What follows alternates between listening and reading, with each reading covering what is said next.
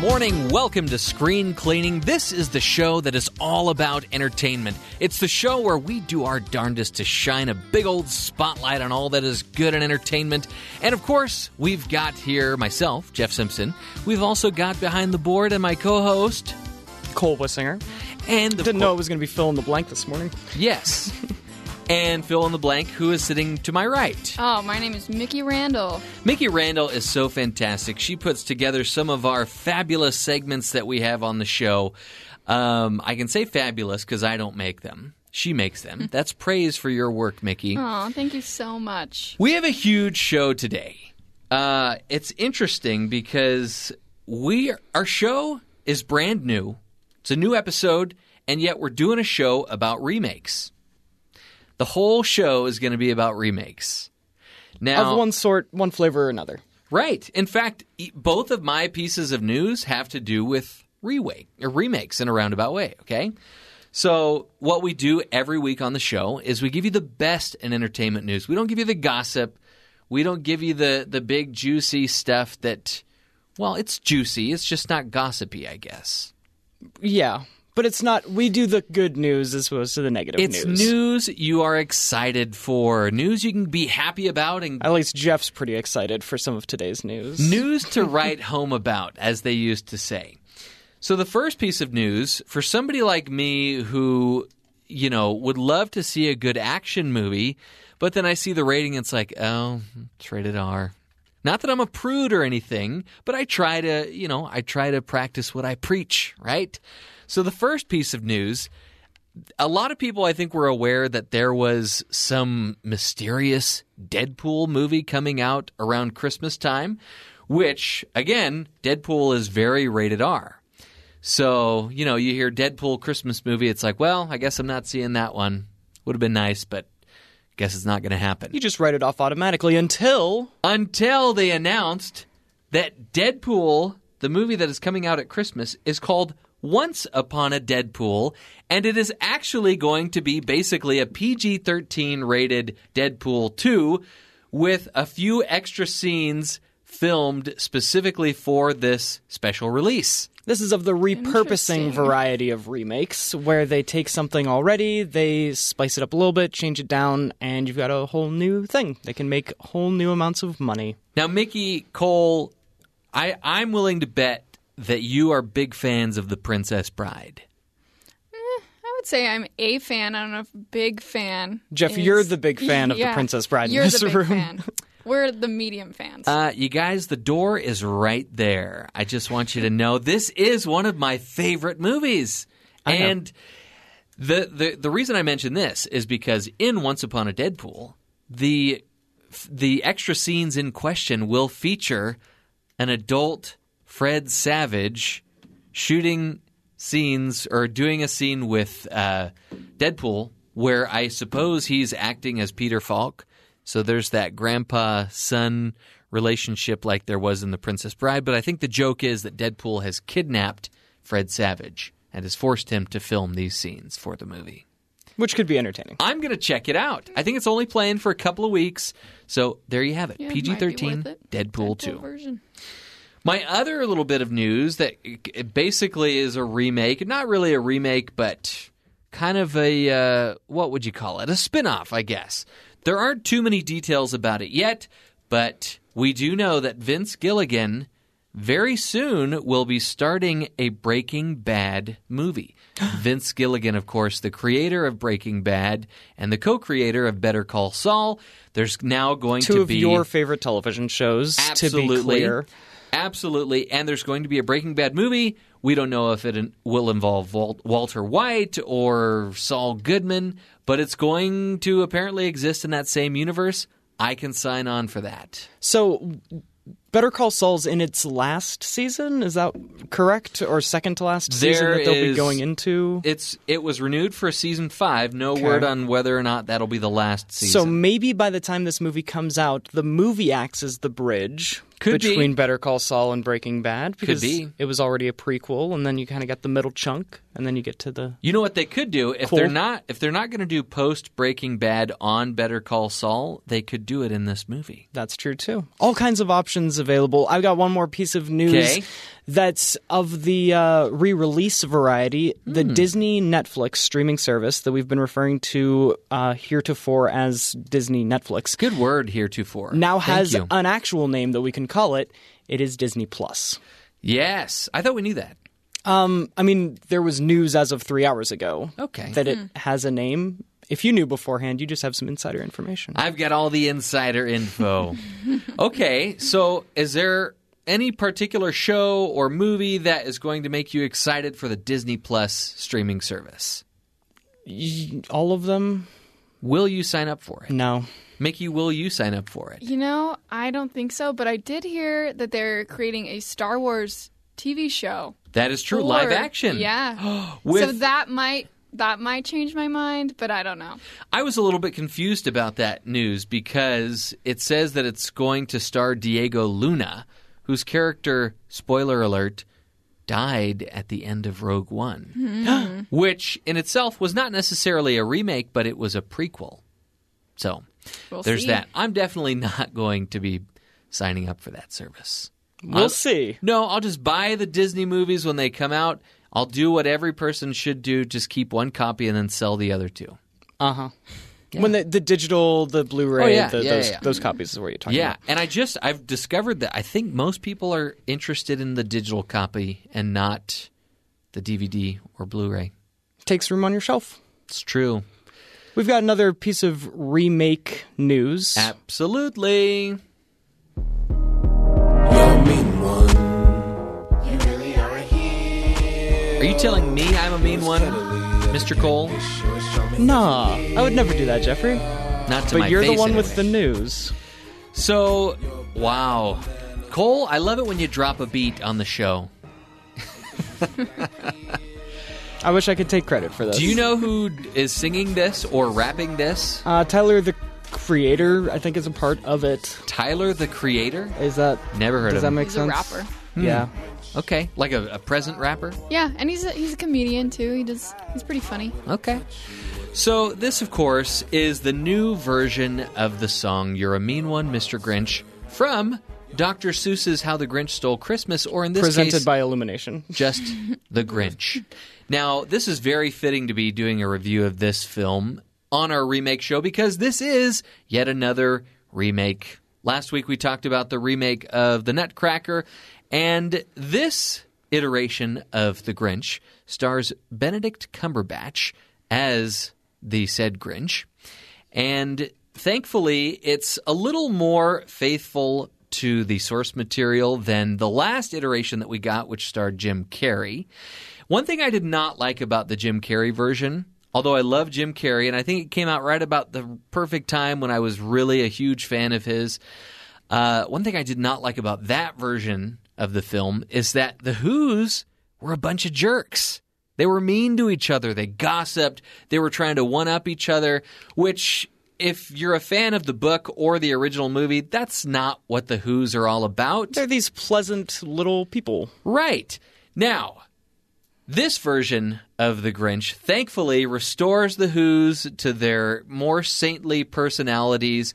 People are kind to each other. You know, if somebody's mean to them, and usually it's just the Grinch being mean to them in this film, they'll point out and say, now that's not very nice, but they're not talking behind his back. They're not saying mean things about him. So I love that they restored the Who's personalities and demeanors in this film. The other thing I really admired about this film, and I didn't get a chance. I wanted to look at the credits and see who was doing the a cappella singing. If I had to guess, I would think it's Pentatonix, who is kind of the big a cappella group. Go-to. And they keep showing up in movies. I think they're in one of the Pitch Perfect movies.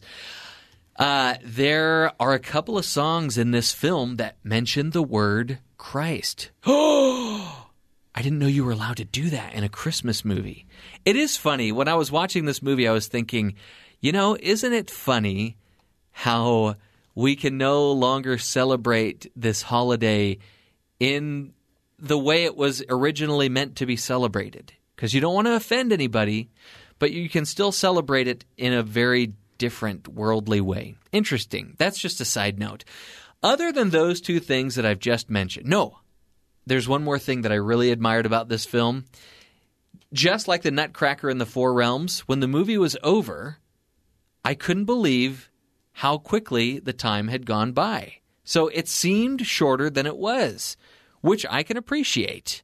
Now, other than that, I don't know that there's much that I really care for about this movie.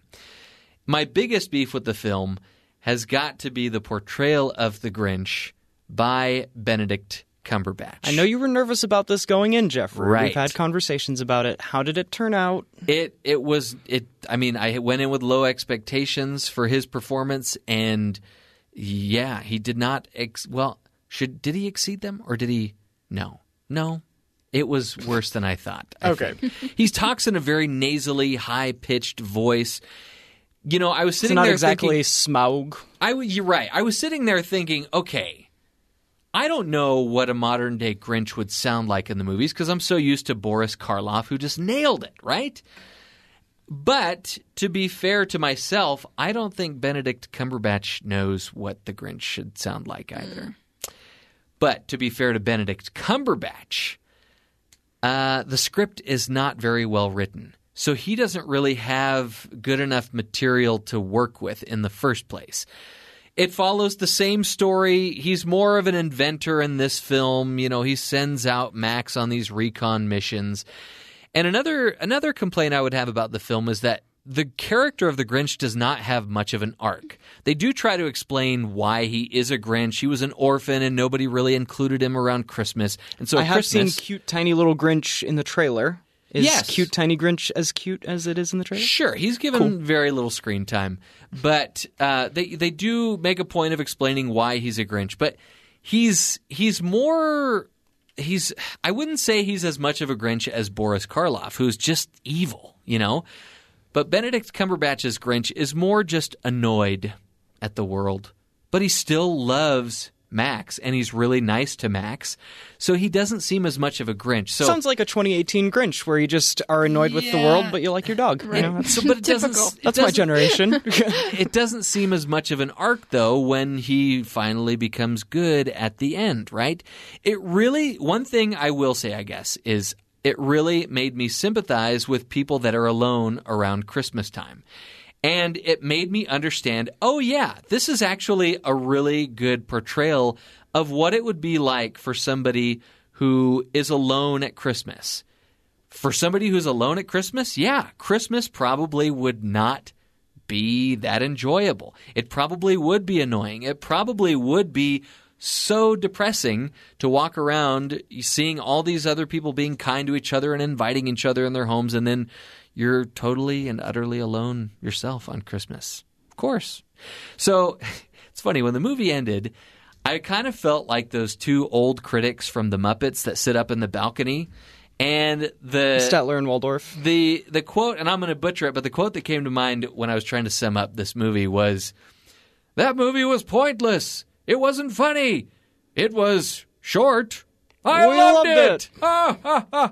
Yeah. From A Muppet Christmas Carol, another movie you can watch this Christmas time. So there's the review of The Grinch. Really, you can't do better than the original. Nobody will ever write a script better than Dr. Seuss himself. It was by Illumination Entertainment. Were there minions, Jeffrey? Did you keep your eyes peeled for like the background or... Not in the movie itself. There's the little production logo at the beginning that always has a minion, but you're never going to beat Dr. Seuss. Why do they keep trying? Why? All right. Money. Well... Why are there any remakes, Jeffrey? The next two films we're going to talk about are not remakes, but one's a sequel and one has probably been done before in some way or another. But we are going to give you a little snapshot of what is coming out next week. One of those films is a film called Instant Family, starring Mark Wahlberg and Rose Byrne, who all of a sudden have 3 children that they've adopted when they only wanted 1. And the other film is Fantastic Beasts: The Crimes of Grindelwald. It's a W, but I'm pretty sure it's Grindelwald. I think that's right. Sure. Right. This is the sequel to Fantastic Beasts and Where to Find Them. And I gotta say, I feel like a Grinch, but which is a prequel to 8 other Harry Potter movies, right? Feel like a Grinch, but I'm not excited for either one of these films. But the problem is, we need to talk about both of them next week. And there are 2 movies coming out, and there are 2 of us, Jeffrey. What are we gonna do, Cole? Well, we could rely on the old staple of rock, paper, scissors to figure out who goes to which. Okay, just once or best 2 out of 3? I think it's best 2 out of 3. And remember, it's rock, paper, scissors, shoot. That's important. You go on shoot, not on scissors. Okay. Rock, paper, scissors, shoot. We're going to have Mickey call out who won each round and with what. All right. All right. It's going to be great radio. Get ready for it. Count us down here, Mickey. 1, 2, 3, shoot. Rock, paper, scissors, shoot. Rock, paper, scissors, shoot. Okay, we had a tie, both scissors. Now we've got Jeff as paper and Cole as rock. Jeff is the winner. Okay. Here we go. Round 2. Rock, paper, scissors, shoot. Rock, paper, scissors, shoot. Rock, paper, scissors, shoot. Ties. No! Oh, okay. There was 2 ties. Now we've got Cole as the winner with paper, Jeff with rock. Here we go. Rock, paper, scissors, shoot. Rock, paper, scissors, shoot. No! Cole! How did he come from behind like that? The winner with scissors. Okay, so now what's going to happen, Mickey? Because I'm not satisfied. I think we need to keep it going. Okay. So, well, as the winner, I would like to call whether it's heads or tails. Okay. Oh, we're going to flip a we coin have a now. coin toss now. Great radio. Can we get it landing on the desk to make sure that we get the clinky I'm noise? Stand up for this. Okay. I'm not good at flipping coins. Okay. You're going to call it? Yes. When it's in the air or now? Tails never fails. Tails. Okay. Clink. Rattle, rattle. What is it?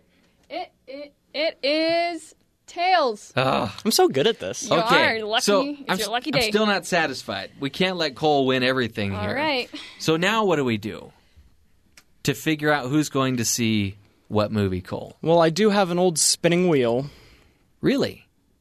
Okay. And I can roll that to see who goes where. So, as the winner of both rock, paper, scissors and the coin flip, I get to say that if it comes up on me, the wheel has 2 sides, you and me. If it comes up on me, I get to go to Fantastic Beasts. Okay, and but you have to go to Instant Family. Where's the pointer? I'm not seeing the pointer. You'll see it. Okay. We'll flip it. Okay. Here we go.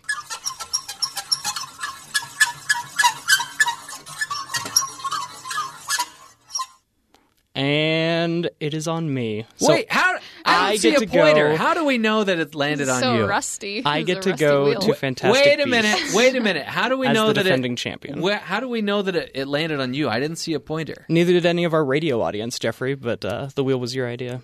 Whoa. Wow. I should add that it's very fitting that it's a rusty spinning wheel because these movies are probably going to need some oil or some grease in order to be good. I'm somewhat excited for the Harry Potter one. So I'm going to go to that one. My wife is not going to be pleased with you, Cole. She wanted to see that film. You can point her to the evidence. We did it fair and square. That last one was questionable. But next week, Cole will be reviewing Fantastic Beasts and Where to Find Them. And I'm looking at one right now.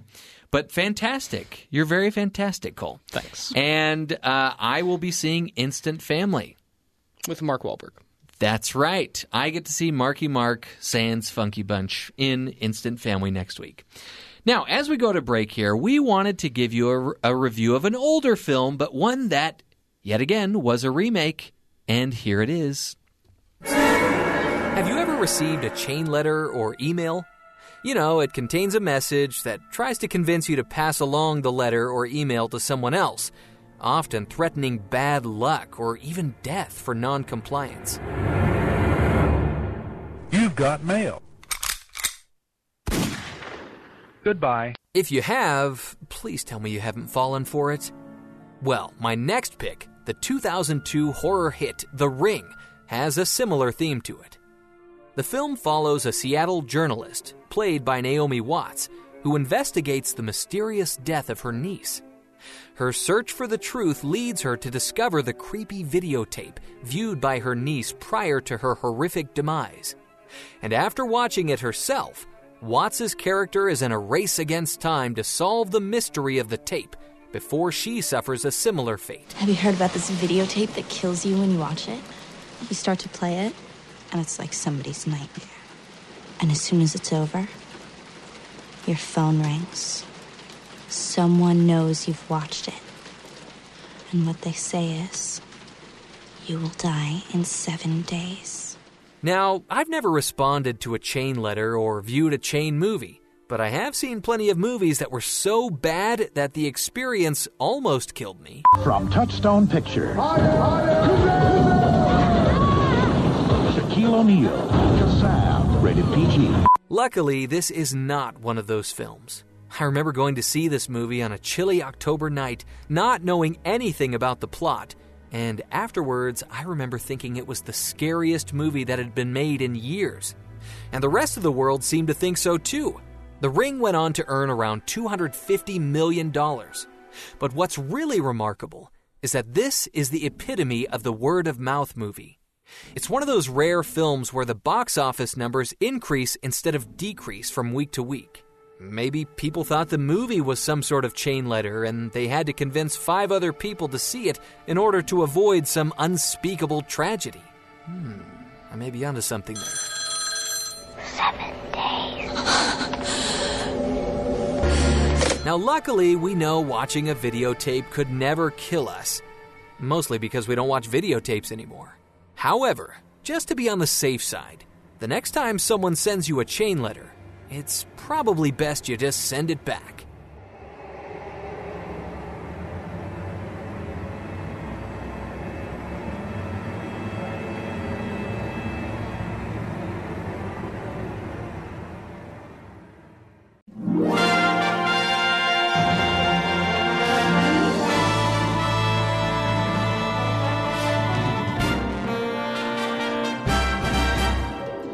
You know, it seems in Hollywood when you have a winning formula, or in some cases a winning movie, you want to do whatever you can to repeat that success, right? So what do? You dust off an old favorite and you make it new again. Well, sometimes, most of the time, it doesn't really work, but sometimes it does. And we're going to highlight the times that it does here on Screen Cleaning today. And we still have Rod Gustafson here from Parent Previews. We're going to each give you 3 picks of superior remakes that you're going to want to check out. And I'll go ahead and start with my first pick. This is a film that has had several remakes, and all of these films have been based on a book by Jack Finney called Body Snatchers. And then the title was changed to Invasion of the Body Snatchers. It was an old black and white 50s B-horror movie that a lot of people really still revere to this day, starring a favorite character actor of mine, Kevin McCarthy. But the favorite iteration of Invasion of the Body Snatchers features a fantastic and very strange cast that they've assembled. Just listen to this cast. Donald Sutherland, Jeff Goldblum, and Leonard Nimoy in the 1978 version of Invasion of the Body Snatchers. I am a huge fan of this theme where it seems like the entire world is against you, or this other theme that it's really about, this McCarthyism theme of anybody that you know could be a communist, or in this case, anybody that you know could be an alien. And the numbers start to dwindle and dwindle as the film goes along. The cast alone is reason enough to see this movie, but really, it's creepier than any other version of this film. If for nothing else, the last few seconds of this film will burn a very scary image into your mind that you will not soon forget. My first pick for superior remakes is the 1978 Invasion of the Body Snatchers. And Rod, we'll have you go next. Have you seen Invasion of the Body Snatchers, by the way? I have, and I totally agree. And Jeff Goldblum, I don't know what it is about that guy. I'll watch any movie of him in it. So my first pick is the 1991 Father of the Bride, of course, starring Steve Martin. Okay, yes. So I have a soft, mushy heart. I must admit, I like rom-coms and that type of thing. But this movie, having just last year married off my first daughter, you know, this movie really has always been a family favorite in our home. And I really like it better than the 1950 Spencer Tracy one. For probably the biggest reason is Martin Short playing Frank, the wedding planner. And for me, Steve Martin is funny. Who would have thought, though, that Martin Short could steal the screen from Steve Martin? Right. Both of them just play off of each other just in such a marvelous way. Cole, how about you? What's your pick? Your first pick? My first one is my favorite one, and this comes from a long, long franchise with reboots and remakes galore, but the Star Trek movie of 2009, I think, remade what they were trying to do the best. Because in my idea, the reason you do a remake is because you have a new story to tell. You had an old potential concept that was good or was not, but then you wanted to do something different with it. And so for everything that Star Trek 2009 had going for it, what it did was created a new universe to play in. They didn't tie themselves down from this very, very lore heavy, and the fans of it are very heavy in that lore. Yeah. They created their new universe so that they could go play in it. The very next movie that came out, they did just the reason... I'll back myself up for a second. He's excited. The reason I'm excited about Star Trek 2009 is because of how disappointed I was in Star Trek Into Darkness. Because they established this new universe, to have your second movie go and remake Wrath of Khan, when your characters that you've just established don't know who Khan is, don't have everything going into it that it did the first time that they did it. That is why Star Trek 2009 stands out as a great reboot of the franchise, because of how disappointing the remake that they made after it was. I'm so happy that you mentioned that movie, because I remember just being completely giddy watching it for the first time. Me too. And I saw it without my wife the first time, and I insisted that we go see it again, and she was just as blown away with it as I was. The casting yeah. was incredible. I can't think of a remake where they've hit the casting better than that one. And speaking of casting, Zoe Saldana, who, by the way, just got a star on the Hollywood Walk of Fame, she has got several franchises to her name now. She's got Star Trek, she's got Guardians of the Galaxy / Avengers, and she has the Avatar movies that are coming out. She is doing quite well for herself. That is true, yes. So it is easy being green every now and then. Sorry, quoting Kermit. Green or blue, yes. Depending on which one you're watching. My number 2 pick for superior remakes is a movie from the 80s that was a remake of another black and white movie, another horror movie from the 50s. And this one holds a special place in my heart because in my junior year of high school, I got to play one of the characters, and not even arguably the best character in the play / movie. And it's kind of circling back to Steve Martin. You've already mentioned a pick with Steve Martin. This one includes Steve Martin as well. And I'm just going to stop talking and tell you what the movie is. Drum roll. It is the Frank Oz directed film Little Shop of Horrors. And the role that I'm referring to is the role of Oren Scrivello, DDS, played by Steve Martin, who's this very sadistic dentist who loves inflicting pain on others, as well as sniffing nitrous oxide. And that role was so much fun to play in high school, one of the funnest times that I had in the theater. And he is quite good in it. He steals the show until a cameo by Bill Murray basically steals the show right from Steve Martin. If you haven't seen it, you really need to.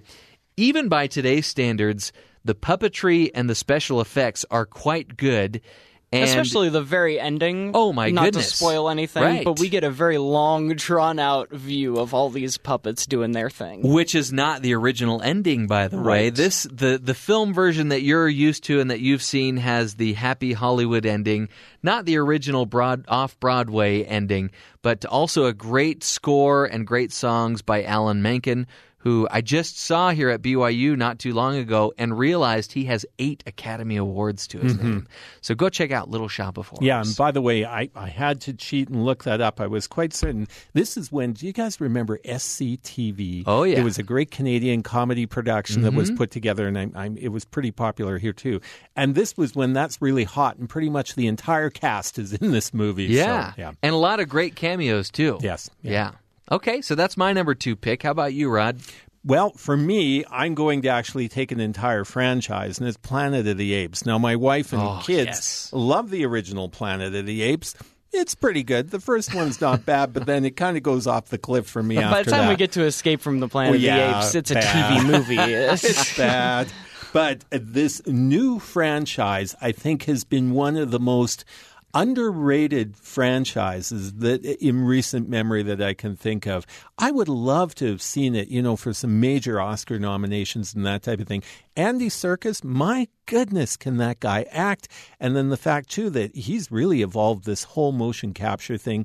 The writing is incredible. They have these incredibly, deep antagonists. I always say the biggest thing that ruins a movie is a flat antagonist. All the focus goes into the good guy and not much goes into the bad guy. Yeah. This film, Woody Harrelson in the third one just did an amazing job. Yeah. So I love it. And I really think that they've really brought that franchise back in a big way. And I've made this prediction before on the show, but if they never include actors that are in motion capture suits or actors that are doing voiceover performances, if they don't either create a separate category for that or include them in these main categories, I'm predicting right now that Andy Serkis is going to get an honorary Oscar someday because he has been such an innovator in this field. Yeah. I totally agree, and I don't know where they're going to put that. The line between animation and live action is going to continue to blur. Right. And Cole, I know you are a huge fan of this franchise. I love the Planet of the Apes. And just to be clear, we're talking about the new ones with Andy Right. Serkis, Yeah. not Mark Wahlberg and Tim Burton. Mark Wahlberg. No, we'll forget that. 2001 is gone. Because some remakes are better than others. I only saw that one the one time, but I don't remember hating it as much as everybody else did. I think it fell asleep. Okay. I can't remember. Yeah. I remember thinking how ridiculous the end was, but that's for a different time.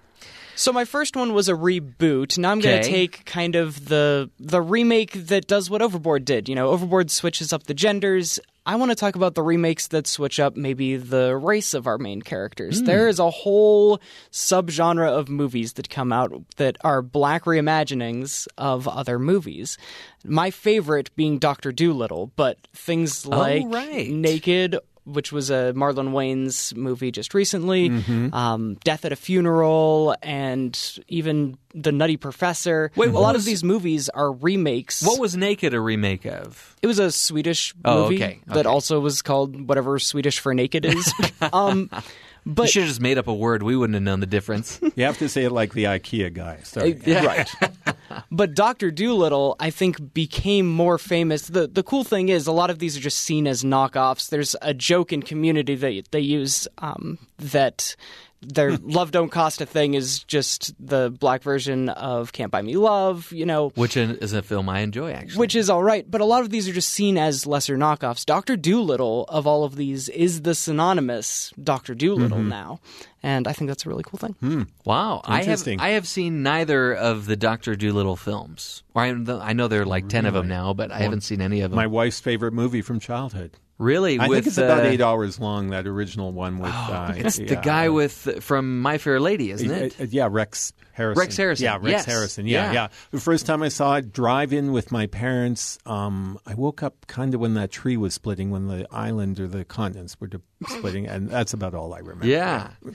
Well, my final pick, before I give my final pick, I'm actually going to give an honorable mention that I just remembered last night as I was sitting on the couch with my parents, and they recognized that, you have the movie The Man from U.N.C.L.E., which I have never seen. The reason this is an honorable mention, I've never seen the original television series this film was based on, but I asked my dad, I was like, was the television series any good? And he's like, it was pretty cheesy.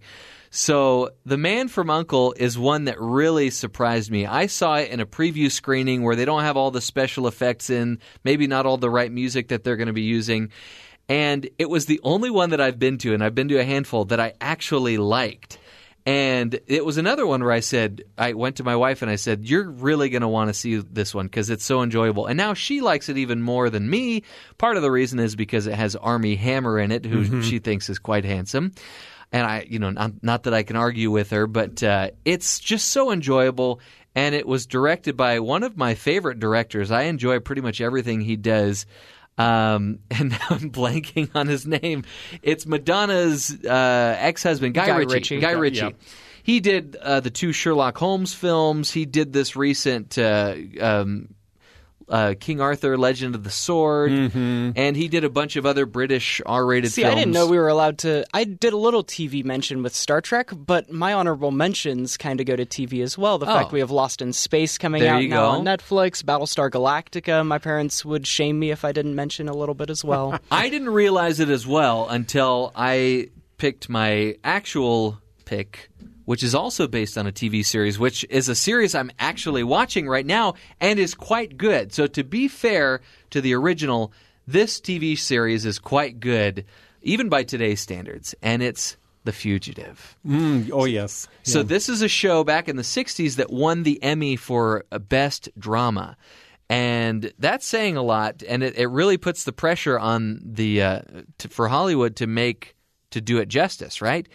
And this movie did do it justice. Not only did it win an Oscar for Tommy Lee Jones for Best Supporting Actor, it was nominated for Best Picture. And it's just a straight thriller, let's just catch this fugitive, and it's really quite thrilling. It's one of those movies that even though we own it on DVD, whenever it's on TV, we will sit down and watch it with commercials. Instead of putting the DVD in, it's that good. It requires repeat viewing, and Tommy, you can't get much better than Tommy Lee Jones as the U.S. Marshal in this film. He was amazing in that movie. That's the movie I remember thinking, wow, I liked this guy before, but yeah, it was incredible. Yes. So that's my number 1 pick. How about you, Rod? Well, and I always get mixed up as whether we're going 3, 2, 1 or 1, 2, 3. It doesn't matter. These mine are in no particular order. Too, but yeah. for me, though, the new Ben-Hur I thought was really underrated. And a lot of people were like, and it just kind of came and went in like 3 weeks and was done. But I really enjoyed what they did with the end of that movie, where they changed it from a revenge plot to a forgiveness plot. And I really felt like from a religious movie perspective, I still really appreciate the spectacle of the first one, because that was just this broad, widescreen, huge movie. But I really felt like this one had a lot more heart, and it had a lot more emotion, and I really liked what they did with it. And the chariot race, by the way, a lot of people are going, it's all CGI. According to the director, that was all optically lensed and everything else. So yeah, it's still, I think it deserved a lot more cred than it got. So that's a statement that could ruffle a lot of feathers, Rod Gustafson. I've never seen the original, so it's not ruffling mine. But I know. I'm getting all anti-Charlton Heston today. I didn't like him in I liked him in Planet of the Apes, but he was only in the first one, which was the best one. So, I heard that he turned down the role of Dumbledore in the Harry Potter franchise so that he could make that cameo in Planet of the Apes. Ah. I read it. I want it to be true. It might not be, but it sounds like it should be true. Mm-hmm. Yeah. As long as we say it on the radio, it probably becomes true, right? It's gospel, now it's right? true. Mm-hmm. How about you, Cole? What's your last pick? So I'm going to a production company that has made their entire living off of remakes of one or another, and that is Disney. Disney has not come up with an original idea in the entire history of their universe. No. Everything is based off of something. Sure. Even nowadays, they're remaking their own old remakes and putting them into live action, which I think they've done a really excellent job on all of them. But I am going to one of my favorite Disney movies of all time that gets forgotten about a little bit, and that is Treasure Planet, a reimagining of a remake of Treasure Island, which was a book and a movie and then a couple different movies, and then Treasure Planet. I don't think I ever saw that one. Oh, it's fantastic. So it does a great job at telling the pirate story from a space pirate perspective. The visuals in it are the best in any Disney movie, and I'll go and die on that hill anytime. But they combined CGI, and it ended up being such an expensive process that they never went back and did it again, which is why it's the best-looking Disney movie ever. But it takes a reliable story, Jim Hawkins going off trying to become his own man, and really gives it a lot of heart for a kids' movie and keeps some of the older piratey stuff in it as well. I think it's great. Well, we really appreciate you, Rod Gustafson, on Screen Cleaning each and every time you're on the show, and for all your contributions, even when you're not on the show. Thank you. We hope to have you back again soon. So we've established that there aren't very many original ideas in Hollywood, and that's, we fault Hollywood on that a lot, but sometimes they get it right. And so we tried to share with you a few ideas of when that's the case. So go check out some of these movies. You won't regret it, especially The Fugitive. A while back, Cole, you posed an interesting question. Whenever these TV shows that suddenly end and then come back on a different network, it's never a good thing, right? You seem to think that. So you and I set out to see if there is a superior remake or reboot of a television series, and when we return, we are each going to be sharing a few that just might be superior. This is Screen Cleaning.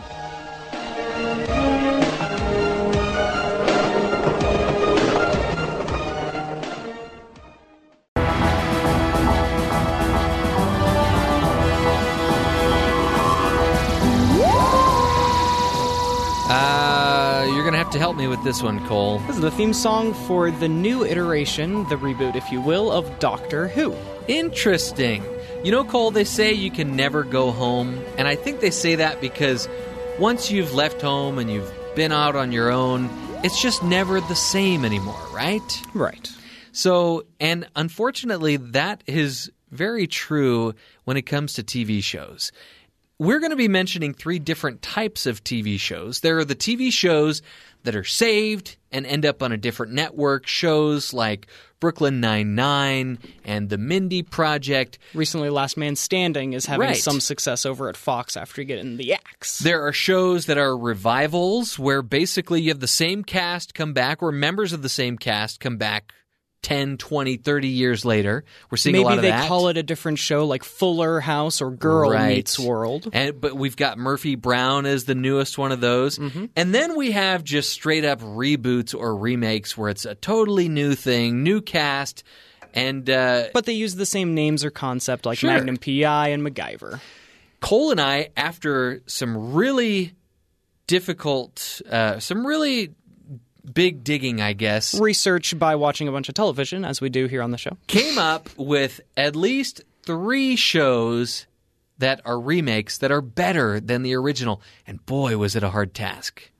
There are superior remakes across the small screen as well as the large screen. Although maybe some lesser. So I'm going to let you start, Cole. What TV show is superior than the original? Well, I will start then with the theme song that we came into the segment with, and that is Doctor Who. Doctor Who came back with Christopher Eccleston as the 9th Doctor. Doctor Who has a long history of really, really low-budget sci-fi through the 60s and 70s and a TV movie, and it was always famous for being hokey but in an endearing kind of way. Sure. When it came back, it took itself seriously without doing too much, and it made itself a real staple in the sci-fi community while still having some of the ridiculous Cybermen and Daleks that they had before, but they look a little bit better, and it's not just a joke all the time. It's a serious television show with good showrunners and writing and acting and everything. Now, I understand there are different actors that portray Doctor Who, so which iteration is it? Because currently it's played by a woman, right? Yeah, so you could say that Doctor Who reboots itself every time they get a new actor, but really there was a clear ending. After the 8th person to take up the Doctor's helm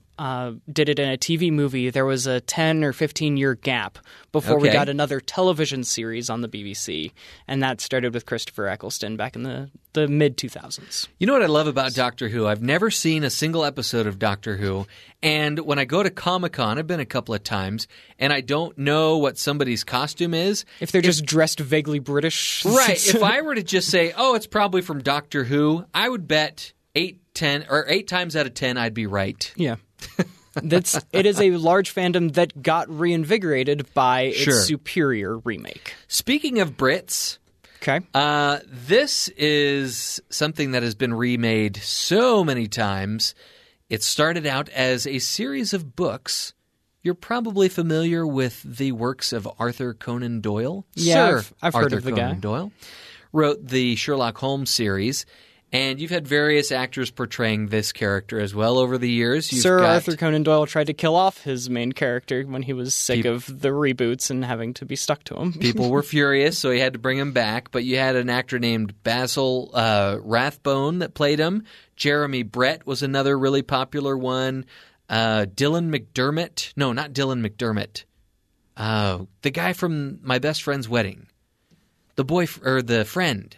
Anyway. I have not seen that. Okay. Robert Downey Jr. And now Yes. you have the Grinch himself, Benedict Cumberbatch, portraying Sherlock Holmes on the BBC on the show simply called Sherlock. You mentioned there's a woman playing the Doctor now. We also have a woman version of Sherlock Holmes in Elementary on Lucy television. Liu, right? It's pretty good. But I want to say that Sherlock, the BBC version with Benedict Cumberbatch, is the superior version.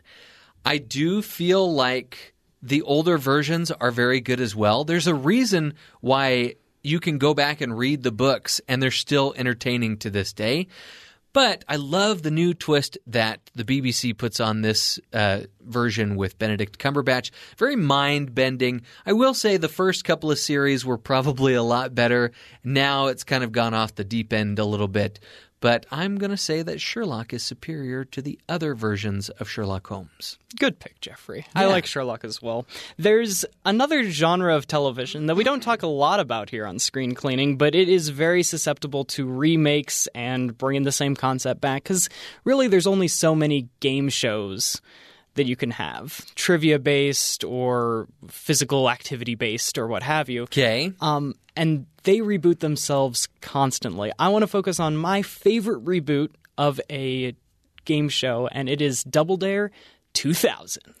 Really? Yes, it barely edges out Whammy, the all-new Press Your Luck, which was a reboot of Press Your Luck. But Double Dare 2000 is slightly better, I think, because it took a concept that was originally just these two kids doing very 90s things. It kind of popularized slime, and it gave it that very modern millennial look to it, where it darkened the colors and it made it faster and louder, and the obstacles were longer and more slimy and more entertaining, and it brought the family aspect to it a little bit more that Family Double Dare kind of broached into, and Double Dare 2000 made it the staple. As a kid watching Nickelodeon, nothing was better than Maximum Slime. The more, the better, right? Exactly. Well, I know I laughed during your pick, but my second pick is also a game show.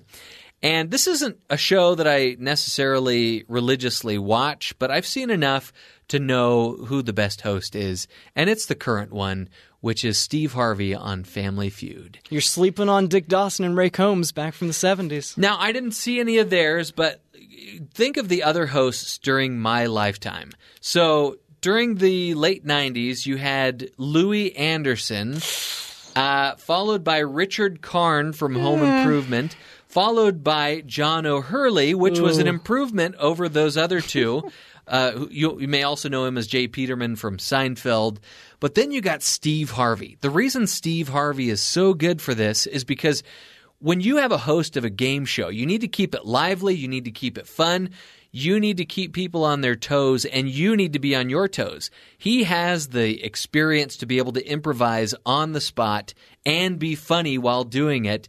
Plus, people really like him. He's a likable fella. Even when he messes up at the Miss America pageant, Ooh, boy. we still love him. He's cute. Right. He's Steve Harvey. We'll forgive him that. Best mustache in television currently. There you I go. would say. There you go. Before we reveal our best one or our last one, I want to get from you maybe the reboot or the reimagining that went the worst wrong. So this is actually in the category of being picked up on another network or streaming service in this case, because it is Arrested Development. Aww. Seasons 1 through 3 will always hold a special place in my heart for just a good, solid series that is almost up there with Seinfeld. I know you're not a fan of Seinfeld, but those 3 seasons are pretty much untouchable.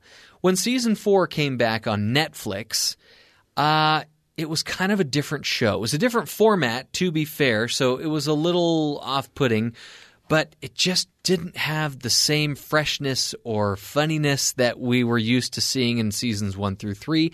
And then when Season 5 came back a few years later, it was just unwatchable. And what I mean by that was I watched a few episodes, and then I just couldn't watch anymore. And that's saying a lot because I was a huge fan of this You series. and I have watched a lot of television, so Right. to give up on something is sad. So it's a little disappointing, but there are plenty of other shows to watch. There's also my personal favorite sitcom, my favorite 30-minute comedy that's ever been on television is a show called Community, about a community college in Greendale, Colorado, and it's this motley crew of characters that get together to form a Spanish study group, and hilarity ensues. And I think it's just very imaginatively written. Their slogan when they were worried that they were going to be canceled by NBC became 6 seasons and a movie. It was a hashtag that started trending, and it started trailing off, and they got their 5th season, but it was shorter, and then it was canceled by NBC. And Yahoo Screen, which existed, I think, solely for this purpose, and then failed because they failed at bringing it back, saved Community. It got its 6th season, but it was the worst by far that we had ever seen. And then it failed. The show was done after 6 seasons. We didn't get our movie, and then the whole streaming service failed. I think that Community holds the crown as the worst saved television show because it ruined its entire network that saved it. What a way to go out, right? Man. Well, there's a reason you can't go home again, Cole, and these shows shouldn't revisit either. I think if we've learned anything, we've learned that because we had to basically cheat and choose game shows in order to make up 3 on our list. To find another, Right. So there are a couple examples where shows were saved, and Buffy the Vampire Slayer switched networks in between, and its 6th season was really good. It actually had my favorite single episode of the show all time was on the different network. Okay. So you can save some of them, but it's the exception, not the rule. Right. And if you really want to do what's best for everyone involved, do what Jerry Seinfeld did and go out on top. Go out leaving the audience wanting more. Anyway, when we return, we are going to continue our theme of superior remakes. We're going to be doing our Panning for Good segment when we return here on Screen Cleaning. Every single night, the same arrangement. I go out and fight the fight. Still I always feel the strangest estrangement. Nothing here is real, nothing here is right.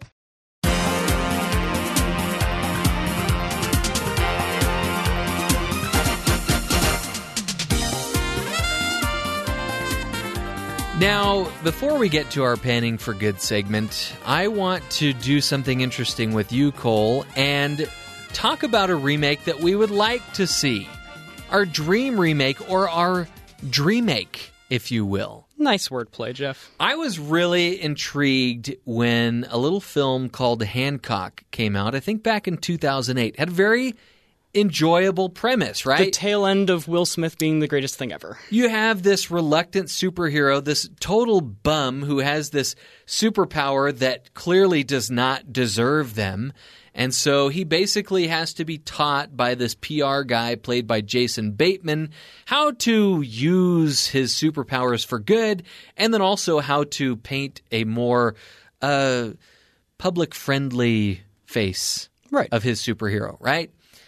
But boy, oh boy, halfway through that film, it does a complete 180 and goes off in a completely different direction, and it's bizarre and weird, and it completely derails the film, which is why we never saw a sequel. And I guess I'm okay if they don't remake it because you basically get the same movie in the Deadpool movies, right? Right? Yeah, we can call that the remake. My dream remake would reinvigorate a whole franchise that went awry. I'm going to go to a well that I go to often, and that is the Universal Dark Universe that I wanted so badly to work with Tom Cruise's The Mummy. If we could just start that one over again and have it be good, then we could have had the universe take off and really do that. I've mentioned this quite a few times. It's the first thing that went to my mind when you mentioned dream makes. So sad. Well, as with every episode of Screen Cleaning, we like to end the show with our Panning for Good segment. There's good in them there hills.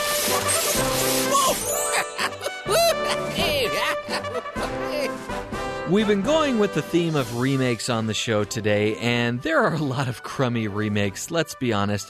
One thing that we did not mention in this world of remakes, however, is just how many directors there are that have remade their own films. They want a second crack at it, and some studio gives that chance. Or sometimes, it's a foreign director who did their movie, and it's a good movie, but they want it to be more accessible to a United States audience. An American audience. Right, yeah. And so I wanted to share some of the names of directors who have remade their own films. We won't share some of the, French ones because we can't pronounce them and you probably wouldn't know their films anyway. Do you have any Russian ones on that list, Jeffrey?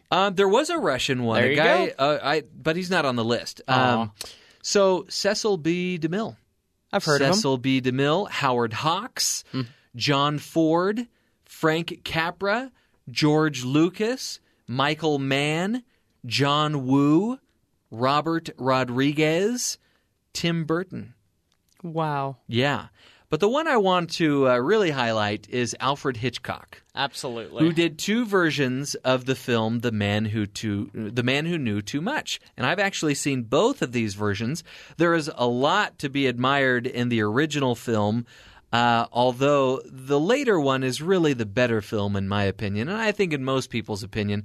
In fact, everything I read about the 2 films suggested that the original film is a great effort from a talented director or somebody who's more up and coming. This is a great effort.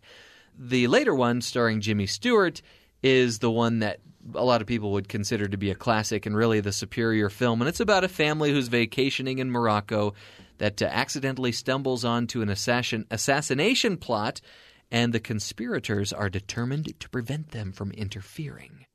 Also, it contains the best use of the song Que Sera Sera.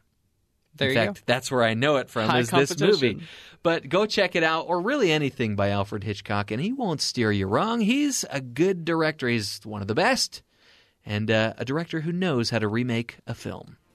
Why not remake your own? That's going to do it for Screen Cleaning. Join us next week. We'll be back with another great episode.